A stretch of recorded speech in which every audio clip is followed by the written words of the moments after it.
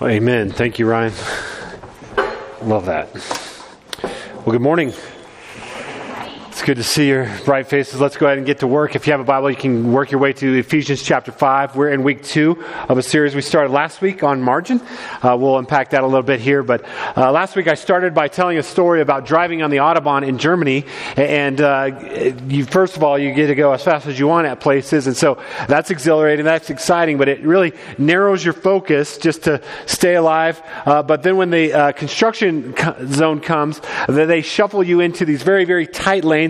Still at a high speed. It gets very nerve-wracking, and you feel like, man, I'm just trying to stay alive. And so anxiety goes up, stress goes up, you're turning off the radio, you're snapping at your kids, or I was at least, just to be quiet. And this was kind of a picture, I said, of how we live our lives when we live our lives with no margin, whether it's relationally, financially, time, otherwise. This is kind of a picture. And we said that life is better with margin.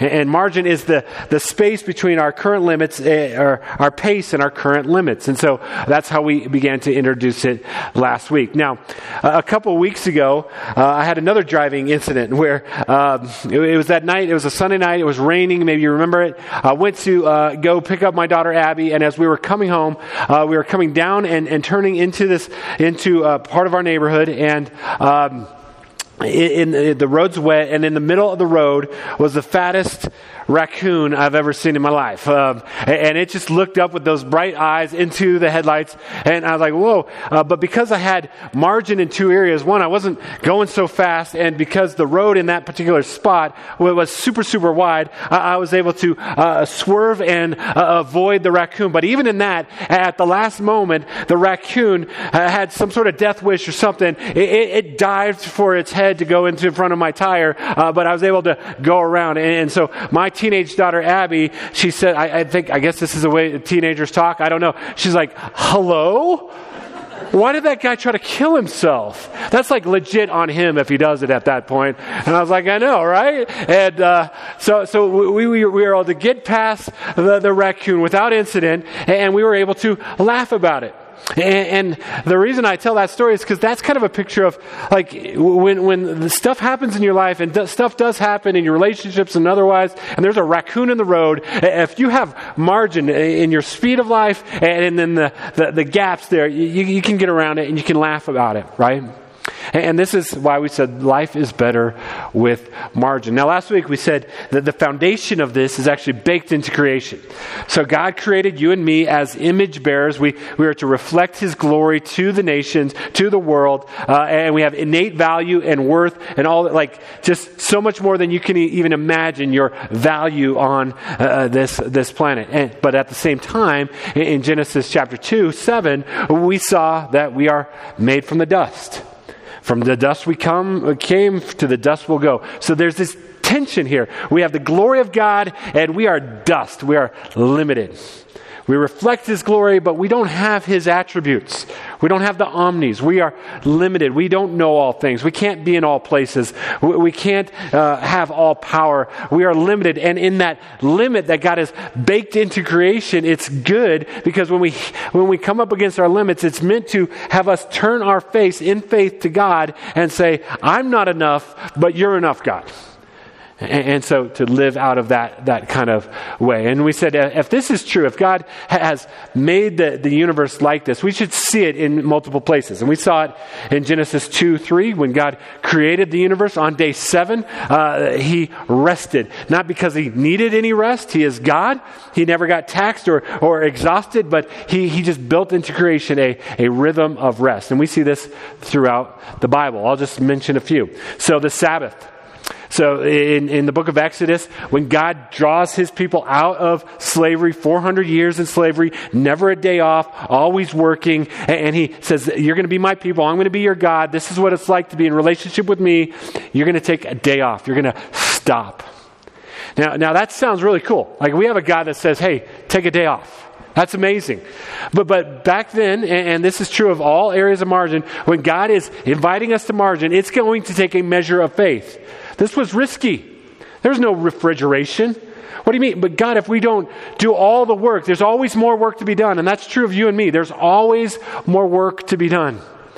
But if we don't just keep going, we're not going to have enough. We're not going to make it. And he says, trust me. Trust me.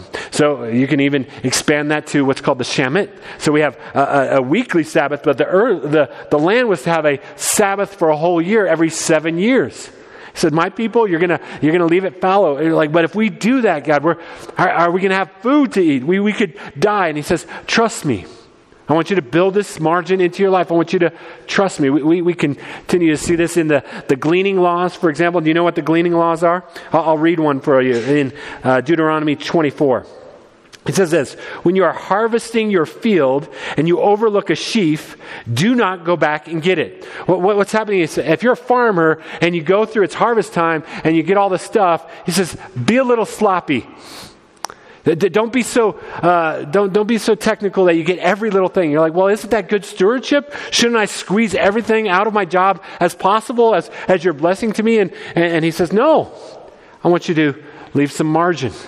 And in leaving margin in your work, he says there's a couple blessings that come out of this in the gleaning laws. He says, first of all, leave it for the foreigner, the fatherless, and the widow. So it was a way for God to provide for the poor and the oppressed in the land, because farmers would leave enough so the poor and the oppressed could come in and there would be food for them. He provided for them. But that's not it. That's the first blessing. The other one says, so that the Lord your God may bless you in all the works of your hands. Saying, listen, if you trust me in this, if you put some margin into your work, then I'm going to bless you. And now that's going to take a measure of faith, because we believe we've got more to do. We can do more. We can hustle more. We can squeeze more out of it. But he's saying, I want you to be living a life of margin. Well, we could continue to see this. You could see this in the tithing laws. You could see how God says, I want you to learn to live on less than you actually make. We could see this preeminently in the life of Jesus. Jesus had one teaching on the Sabbath. He said, the Sabbath, the man was not made for the Sabbath, but the Sabbath was made for man. And in that, he was saying, look, this is for your good. This is for your joy. And he fulfilled all the righteous requirements of the law. So Hebrews chapter 4 says, Jesus is our Sabbath. Do you have to take a day off? No. Jesus fulfilled all that. Do you get to take a day off? Yes. This is what the margin looks like. So today we're going to look at this idea of time. And ironically, one of the things you're going to feel is, I don't have time for that. I'm going to suggest a few things. You'll be like, I don't have time for that. My life is too busy, right? And that's kind of how we think of our lives. I read this story of this woman. She was coming from Africa, trying to learn language and culture. When you do, you try to pick up on what they're saying, what they do. And so she began to just introduce herself. Hi, I'm Maria. I'm busy. Hi, I'm Maria, I'm busy. Because that's what everyone says, right? And it's kind of this mark of like, oh, our lives must matter if we're busy. But it's actually a mark of sickness. A cultural sickness. Sickness is in our own hearts, whether we're busy or not, to say, man, I have to have my identity by convincing you that I have important things to do. And so margin says, no, life is better in the margin. The best things in life happen in the margin, we see in this series, and we'll see today. So if you have your Bible, Ephesians chapter 5 is where we'll kind of launch out from here. Ephesians chapter 5, and just by way of quick summary, the book of Ephesians is a letter written by the Apostle Paul to a church that he planted years before, that he loves. He's already preached and shared the gospel with them, and he says, hey, here's a reminder. People that he's told the gospel to, he's just reminding them. That's just a good thing for us. We need to be reminded of the gospel, be reminded of what Christ has done for us, be reminded of where our worth and value comes from. And he does that for several chapters. And then, as he does in most of his letters, he then says, in light of this truth, in light of the gospel, how now shall we live? In fact, in chapter 4, verse 1, he puts it this way: I urge you to live a life worthy of the calling you have received. You think, well, that sounds odd. I thought that was the whole point of the gospel. Well, we don't have a life worthy of the calling. It's all grace. But he says, no, in light of the gospel that you've received, how now shall we live? And he begins to unpack that in the rest of the book. But in chapter 5, verse 1, we'll pick it up.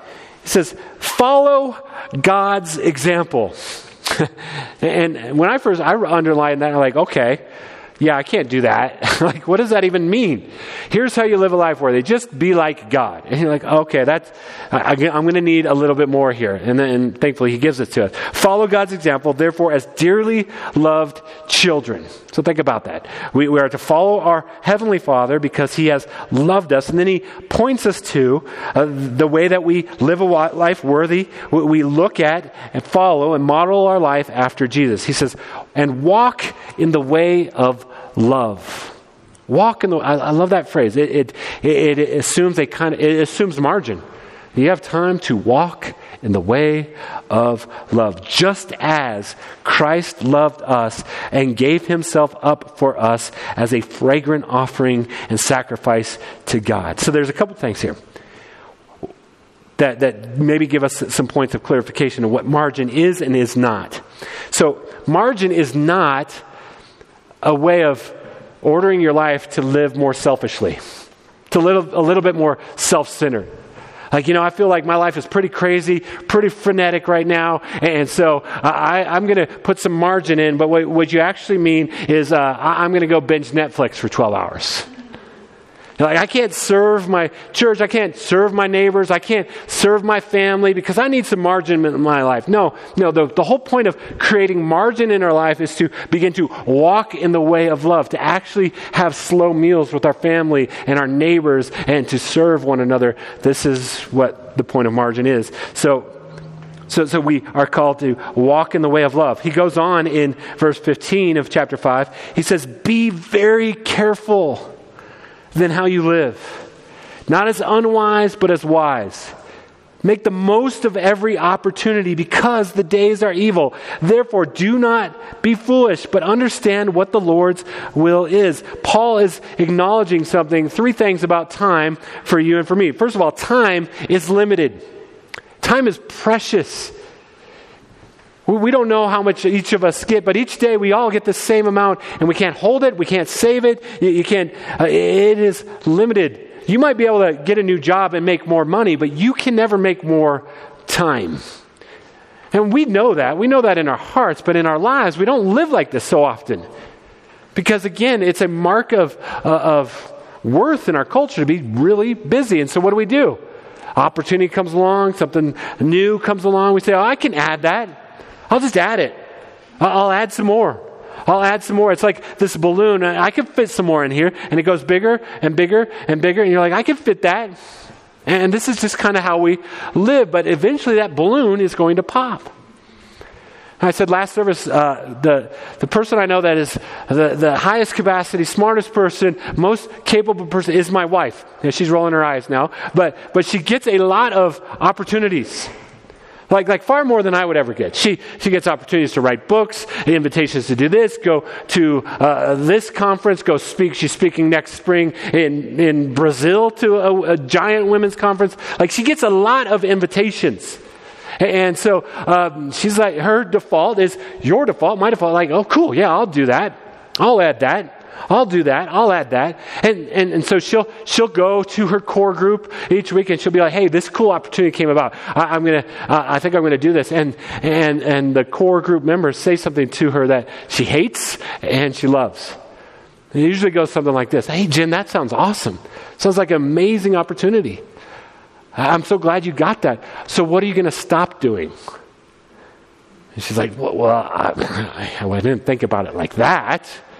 I hate that question. But at the same time, she loves it because it's a recognition of her finitude, her finiteness. She is limited. We can't just keep adding. So your time is limited. And the second thing about time we see in Ephesians 5 is it's all of it's going to be spent. Like, you can't save time for later. We say these crazy things. Well, I'm saving time for that. I'm going to, that's important. So I'll get to that later because I'm going to save time for that. You can't get to the end of your life and say, no, I've saved 6 months. I've got 6 months more because I saved all this time. It doesn't happen that way. Like trying to hold back a river with your hand. It just keeps flowing. Your time is going to be spent. And that leads to this idea that in our culture, in our time, someone or something is going to determine how you spend your time. And in our culture, it's going to try to push it in all areas of margin to the absolute extreme, to the limits. And if we don't have a framework, if we don't have a kind of a focus on Jesus walking in the way of love, what will happen for all of us, and we've all experienced this, is that the urgent will replace the important. I just got to get to this. This is really urgent this week. I got to do, and that happens. Like we have life happens, but when it just becomes the pattern of our life, the urgent replacing the important, we just live this kind of shallow, surface level, frenetic life.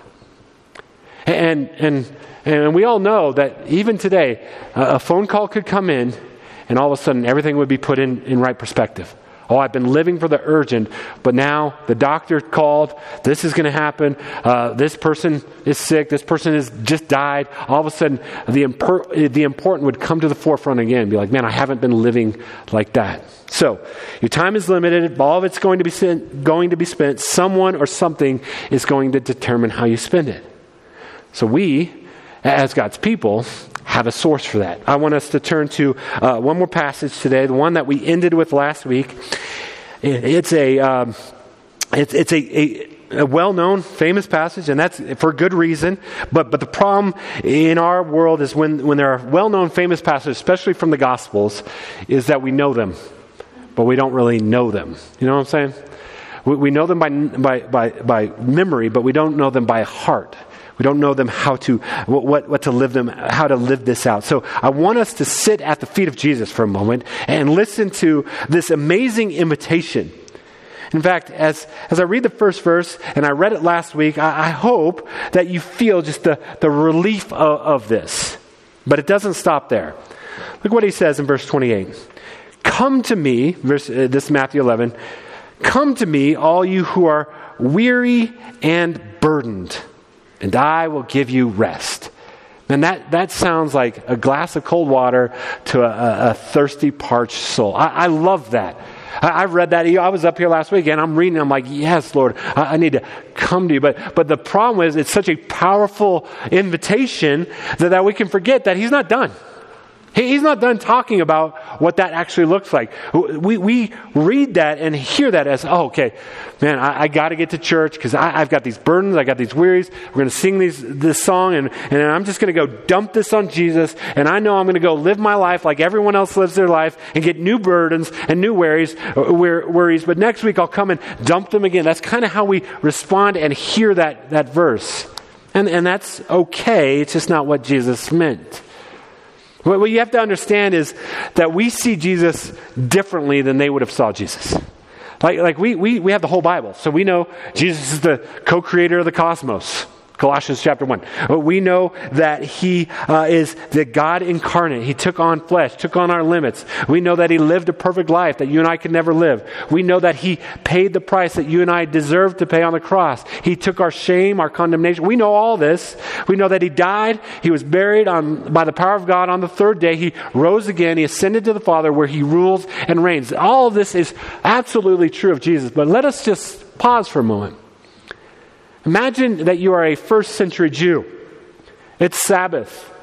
So you have stopped working and you with your family have walked into synagogue and you know someone's going to pull out a scroll from the Torah and you're going to learn about the ways of God, and one day this 30-year-old comes in and you recognize right away, oh, he's a rabbi. He's a rabbi. And so as a rabbi, you would expect every rabbi to have two things. The first one, they would call it would be an idiom of the first century, a yoke. A yoke is a way of teaching, of understanding the Torah, of applying it to our lives, of bearing under the weight and burden of this fallen world. How are we going to do marriage? How are we going to do divorce? How are we going to do sex? How are we going to do money? How are we going to do work? How are we going to do our neighbors? All these things. How to live our life. And every rabbi had a yoke. Now, what's so unique about Jesus is his particular yoke. Listen to what he says. He says, take my yoke. Yes, I'm a rabbi. I have a yoke. So take my yoke upon you and learn from me. That's what every rabbi would say.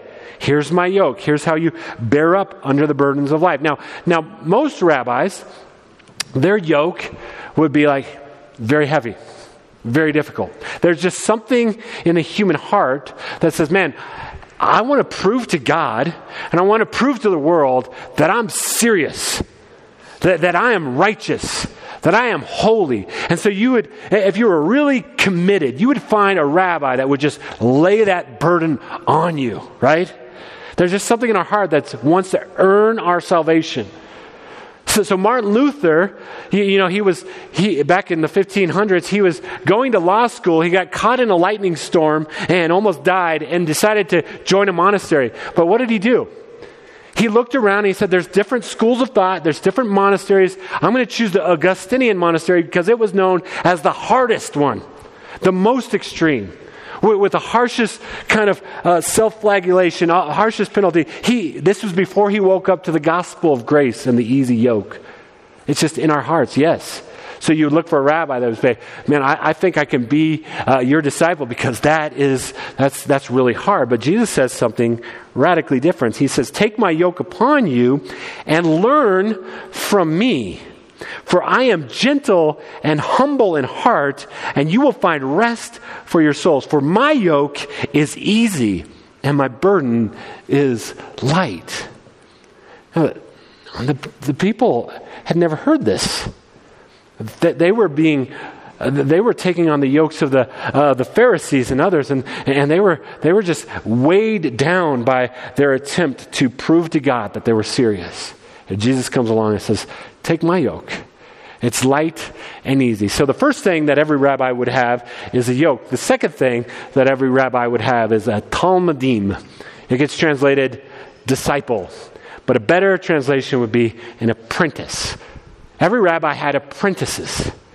And the apprentices would pursue three things: spending time with Jesus, becoming like Jesus, and learning how to live their lives as if Jesus had their life.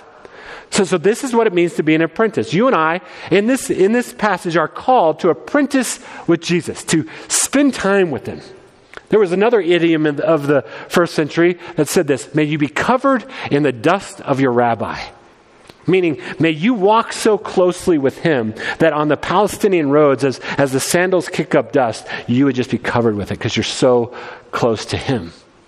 And so we try to spend time with him, we become like him, and then we just ask this question: if Jesus had my life, Jesus had my marriage, Jesus had my station, had my job, had all these things in my life, how would he live his life? And the closer you get to answering that, the more you become his apprentice. His apprentice. This is an incredible invitation. This isn't just an invitation to do what Jesus commanded, but to do how he lived. Does that make a difference? So we think of the Christian life as, well, I'm not going to, I'm going to turn the other cheek, and I'm going to take all of his teaching. I'm going to try to apply those specific things in specific ways, and that's good. But then I'm just going to live my life like everyone else in the crazy, frenetic culture. That's not what he's inviting us to in this passage. It's an incredible invitation. So as a way to see this differently, I'm going to put up a paraphrase of this passage from Eugene Peterson in his book, The Message, that I think helps us see the invitation a little bit better. So let's put this up here. He says, are you tired, worn out, burned out on religion? Come to me. Get away with me and you'll recover your life. I'll show you how to take a real rest. Walk with me and work with me. Watch how I do it. I love this next line. Learn the unforced rhythms of grace. I won't lay anything heavy or ill-fitting on you. Keep company with me, and you'll learn to live freely and lightly. And this is an incredible invitation. It's an incredible invitation to be yoked with Christ. But again, it takes faith. Because what we really want, in our flesh at least, we want to go our way and we want Christ to be yoked to us. I'll lead the way, Jesus. I'm going to pursue this thing. I'm going to live like this, but can you just bless it along the way with me? Jesus says, no, that's not how it works. You take my yoke, it's light and easy, but you'll do my way and my will and have my priorities and go at my speed of life. So, I promised last service, and I'll promise this again. I promised that at the beginning. I forgot to do that this time, but I think I can free up 2 or 3 hours of your day. It's a big promise. Well, let me show you how I did that, because if you're anything like me, you can actually have this, and it's been life-giving, life-refreshing for me. But if we're going to be yoked to Jesus, if we're going to be his Talmudim, if we're going to spend time with him, learn what he's like, and have his life live through me, and we're going to talk about margin in our time, there's kind of an elephant in the room that we have to deal with. Like, I do think we're busy people, but I don't think we're nearly as busy as we think we are. I think we're a distracted people. I think we're radically distracted. I think we seek diversion and distraction. In fact, it's not even really our fault. There are forces at work in our culture and in this world that have spent billions of dollars to get your distraction constantly. So we have a 24-hour news cycle. We can figure out what's going on in the other side of the world in a war. We can track with that. We have countless social media apps and notifications and pings that give you a little hit of dopamine to keep you coming back and to learn what you like and to show you reels and learn how to keep you constantly distracted. We have 24-hour, not just news cycle, we have a 24-hour sports news cycle. So at any moment, you can tune in to hear what a 5-year-old does with a ball in a game that was originally intended for children and say something like, I deserve more than $30 million a year. And we could get so wrapped up in that and be like, yeah, he does deserve more than $30 million a year. It's insanity. We can see visions of the good life, and we constantly, look, you're up against a lot. You and I are up against a lot. We are constantly distracted. There's some prophets against distraction. The first one comes from the 1600s. Blaise Pascal. He was a Christian philosopher. You might know him from the world of mathematician as a mathematician. He was a philosopher, apologist. He says this about distraction. This first one will blow your mind. He says, I have often said, this is 1600s, by the way. I have often said that the sole cause of man's unhappiness is that he does not know how to stay quietly in his room. We get fidgety. And I gotta get some. And so in his day, it was like go on hunts. Like that would be actually life-giving for me if I could go on a hunt. But for him, there was distractions. He goes on. He says this. He says, distraction is the only thing that consoles us for miseries, and yet, it is itself the greatest of our miseries. Think about that. So there are things that we can do that give life and energy to our soul, but then there are distractions. For most of us, it's technological, digital distractions. We just need to get away from the pressures of life. We don't want to think about the thing. And so we go into this cycle, this rabbit hole of just this downward spiral. And an hour, 2, 3, 4 hours go by, and you come out of that not more refreshed, but more burdened and worrisome, more in misery as a result. There's another prophet in the 1980s, Neil Postman. 1980s, 85, no internet, none of that, but he could see already the trajectory of our culture. And he wrote a book called Amusing Ourselves to Death. He says this, when a population becomes distracted by trivia, when cultural life is redefined as a perpetual round of entertainments, when serious public conversation becomes a form of baby talk, like Facebook and Twitter there, when, in short, a people become an audience and their public business a vaudeville act, then a nation finds itself at risk. Culture death is a clear possibility. And I read that. I was like, dang, 1985? He didn't even know that the internet would come. He's since passed. I don't know what he would say today. He might just say, I told you so. Culture death is here, clearly. Look around. Some quick stats. The average American adult spends 3 hours and 43 minutes staring at their phone every day. Year 2007 was kind of the turning mark in that historians will look back thousands of years from now if we're still around.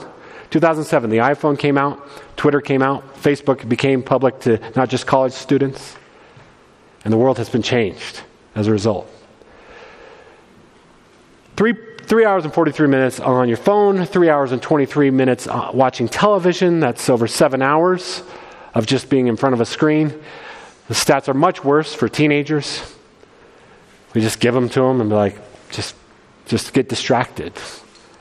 By the age of 20, the average American male has spent 10,000 hours playing video games. If you know anything about the science of 10,000 hours, if you've read Malcolm Gladwell's books, for example, and others, 10,000 hours is kind of this magical mark where you can become a subject matter expert or master any craft. In 10,000 hours, you could get your bachelor's degree and your master's degree with some time left over. In 10,000 hours, you could read thousands of books and write a few yourself. In 10,000 hours, you could become a master painter and have your works in galleries. In 10,000 hours, you could train and become an Olympic figure skater. Okay, not all of you. All of us. But you get the idea. Like some focused energy, focused attention. You can master the violin in 10,000 hours. 10,000 hours is significant. Or you could be level 5 of Call of Duty in 10,000 hours. In 10,000 hours, you could go online and endlessly argue the efficacy of masks during a global pandemic. And Paul says, live as wise, not as unwise, because the days are evil. Your time is limited. So, if we're going to be apprentices of Jesus, we've got to figure out how to free this up, to break free. So I started sabbatical, got that relief from just the dailiness of work and life and responsibilities, but I realized early on I still had this massive problem. That'll dry later, don't worry about it. I had this massive problem that I was spending 3, 4, 5 hours a day on my phone. I'd get wrapped into the Twitter or social media or playing golf on my phone. Like I'm just being honest. I'm confessing. I was looking at my screen time. I'm like, no, that's not good. 5 hours a day last week. Oh gosh. It's like, okay, I've got to rearrange some things in my life, in my day. And so it took some time and it was hard, but I was able to say, hey, I'm going to do less than an hour a day of screen time. I'm going to take off all notifications. I'm going to use the focus modes. I'm not going to respond to text. I'm not even going to see text except for a couple times a day. I'm going to just arrange my phone and my life and my digital life to get some margin. And the time that I would normally go there, I'd take off all the apps and social media. I said, I'm going to do things that bring life. I'm going to cook meals. I'm going to garden. I'm going to spend time with my family. Perhaps the greatest beneficiary of me discovering that I have an extra 2 or 3 hours a day is my dog. Because I get up and I go on walks with her all the time now, and I'm throwing the ball. Every time I stand up now in my house, she is running circles around the house. She's like, it's time again. This is my best life. This is awesome. I love the extra 2 or 3 hours. But going on a walk and coming back, I am refreshed and renewed, and I can get back to work. You can have 2 or 3 hours. It's not easy. You got to be disciplined about it. So every week now for the last several weeks, on Sunday morning, you can see a snapshot of your previous week if you have an iPhone of what we spent. So I do a snapshot and I just send it to Pastor Rick. Here's my screen time. And it's just I know that's coming up next Sunday, so I'm like, I don't even like to touch my phone anymore. Like I know it's coming. I'm going to send my screen time shot. So that's what it looks like for me. That's how you can get 2 or 3 hours if you're like me. So what does it mean to be apprentice of Jesus? Let's do some practical stuff this week.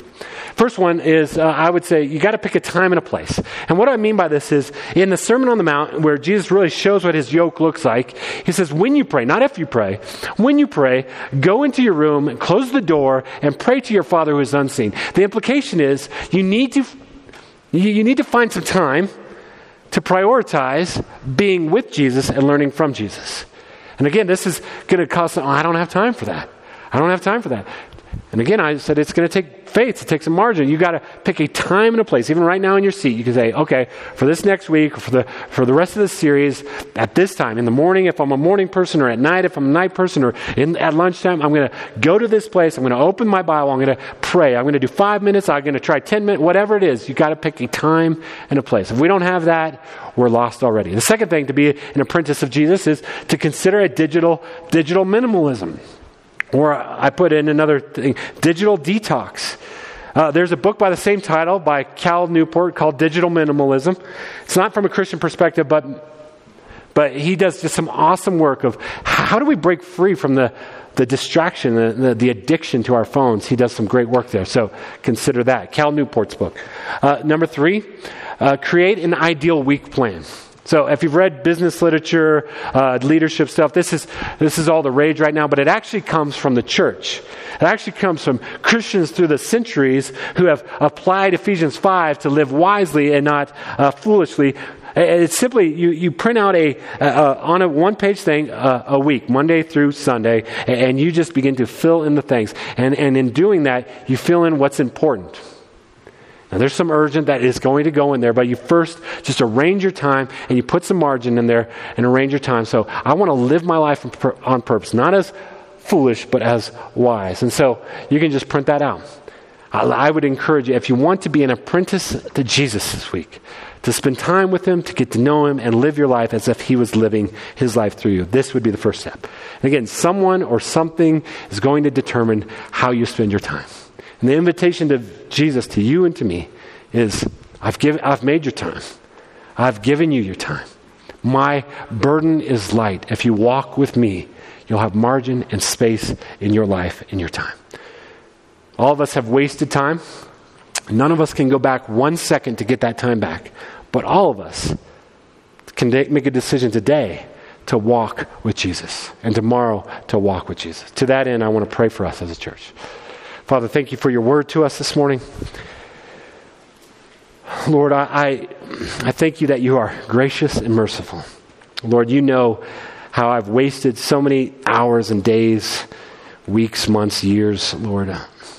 But God, I pray that as an apprentice, you would show me and show our church what it means to walk close to you, to be covered in your dust, to become like you, and to live our life as if you were living your life through us.